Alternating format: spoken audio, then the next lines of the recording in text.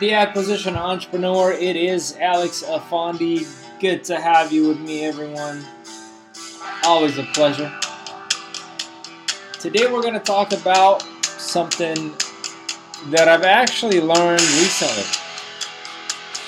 And that is, funnily enough, how to sound and how to be ridiculous with your offers when need be. Because sometimes you just need to be ridiculous with your offers, okay? We're living in an era, we're living in a phase where 2020 is not going to be what 2019 was and what 2018 was in terms of business.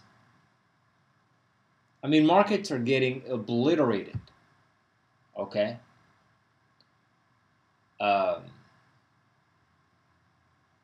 And oftentimes what you find is sellers are actually delusional with their numbers.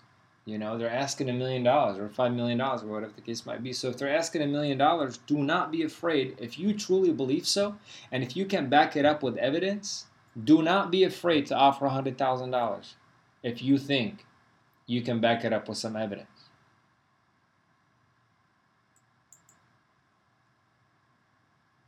And it's a numbers game. So if you truly want that business for $100,000 and you think you can, there is nothing wrong with making the offer. There's a lot of literature out there, don't make insulting offers, or, brokers or realtors will, I guess brokers in this case, will get, will get their, their what do they say? Their panties in a wad, because God forbid you've insulted their client. But I'll tell you a story, you guys. So in 2018, at the end of 2018, I found this flip opportunity, and pictures looked terrible.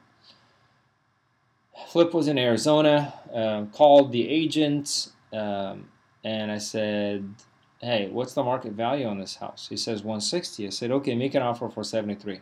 He's like, "What? 73? I said, "Absolutely." And he's like, "Well, can I just make it verbally?" I was like, "No, I would need to see it in writing. Otherwise I would need to find a different agent." He goes, "Okay, well, I'll make the offer." He wrote it up, sent it to me for signature, signed it, sent it. A day later, seller gets back to us. She said, "We'll take 82. So imagine this. My realtor didn't think it was within the realm of possibility to get this thing anywhere under 120. And immediately, within less than 24 hours, I proved him wrong. Not because I'm smart, just because I got the guts to offer something ridiculous. So, without being afraid to sound ridiculous or be ridiculous, okay? And in today's market, you can do that with anything. I mean, it is a buyer's market at heart. And I'm sorry to say, this is just a revenge for the suffering we've gone through in 2014 all the way to 2019. It was a seller's market. Sellers were cocky as can be. And you know what? For whatever reason, political, health, corona, whatever the case might be, we were able to flip the table and change sides. So today you get to call the price and you get to call the shots. Okay? We actually ended up buying that house for 78. So I still didn't accept the 82. I bought it for 78. Flipped it, sold it for 160. So pretty much made a killing on it. You guys get the idea here. Do not be afraid to sound ridiculous.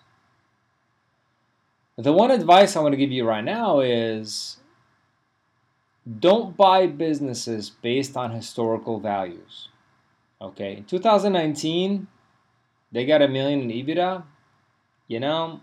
Unless they're in a very unique industry like the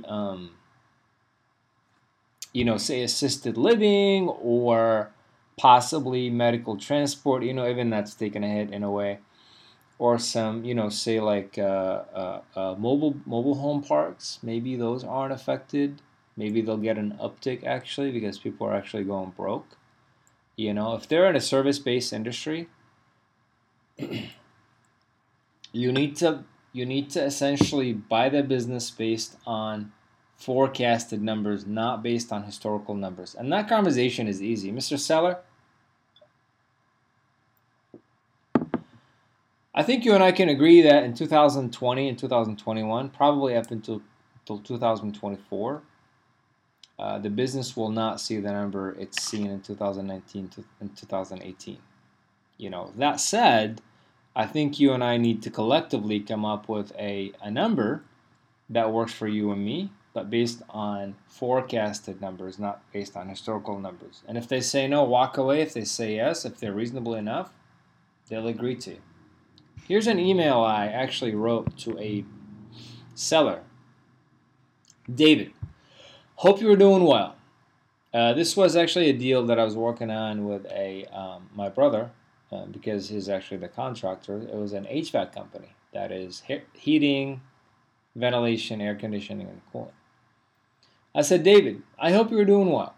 We wanted to make an offer based on predicted numbers as opposed to historical numbers, but that wasn't received well. So as we discussed on the call. We're stepping away but not walking away. The market is just not what it was in 2019 and 2018, and it will not be. I think that's a fact you need to realize. So don't be afraid to challenge him and call him dumb. I mean, I'm sorry, but the guy was asking $1.85 million for a business that wasn't making a dime. Come on, right? There are also lots of opportunities currently in the market. It's a buyer's market, and we're on the hunt. What you need to let him know is like, look, man, I got a limited amount of funds, and I've got to allocate them. If they're smart, they'll get that. But you don't want to break it down to that level, right?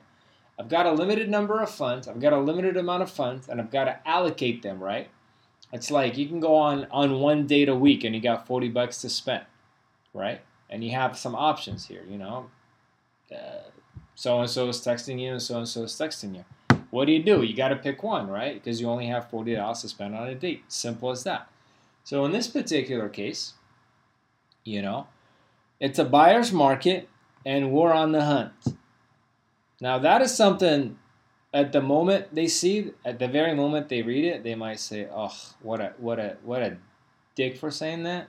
But in 3 weeks when they haven't gotten any offers, they'll look back and say, wow, he was right. It's a buyer's market. We're still interested.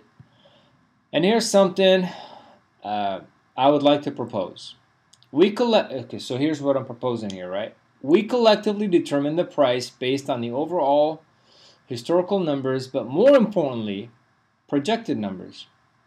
Our goal is to be under $900,000 for the purchase price because of the market conditions and also the age of the equipment, as we plan to replace those immediately. It's got a lot of old equipment. Second point here was that we agree on a buy-in dollar amount. Then the remaining balance would be an earnout of 35% on audited earnings on a month-over-month basis. We will overperform, but can't predict the market conditions based on what's happening. If the market goes up, back to normal, you'll get paid pretty much within a couple of years. If not, it'll take about 10 years. I'm just being upfront with the guy. If these are acceptable, let's proceed forward. Like I'm giving him the green light. If these are acceptable, let's go, right? Never responded. It's cool. Moving on. There's a lot more for sale. Granted, this is a motivated seller, so go figure, right? That's pretty much it, you guys. Don't be afraid. This business was listed for 1.8. We wanted it for half the listed price. It was overpriced to begin with, not by much, maybe by $300,000, but we still wanted about $600,000 at discounts on top of it. So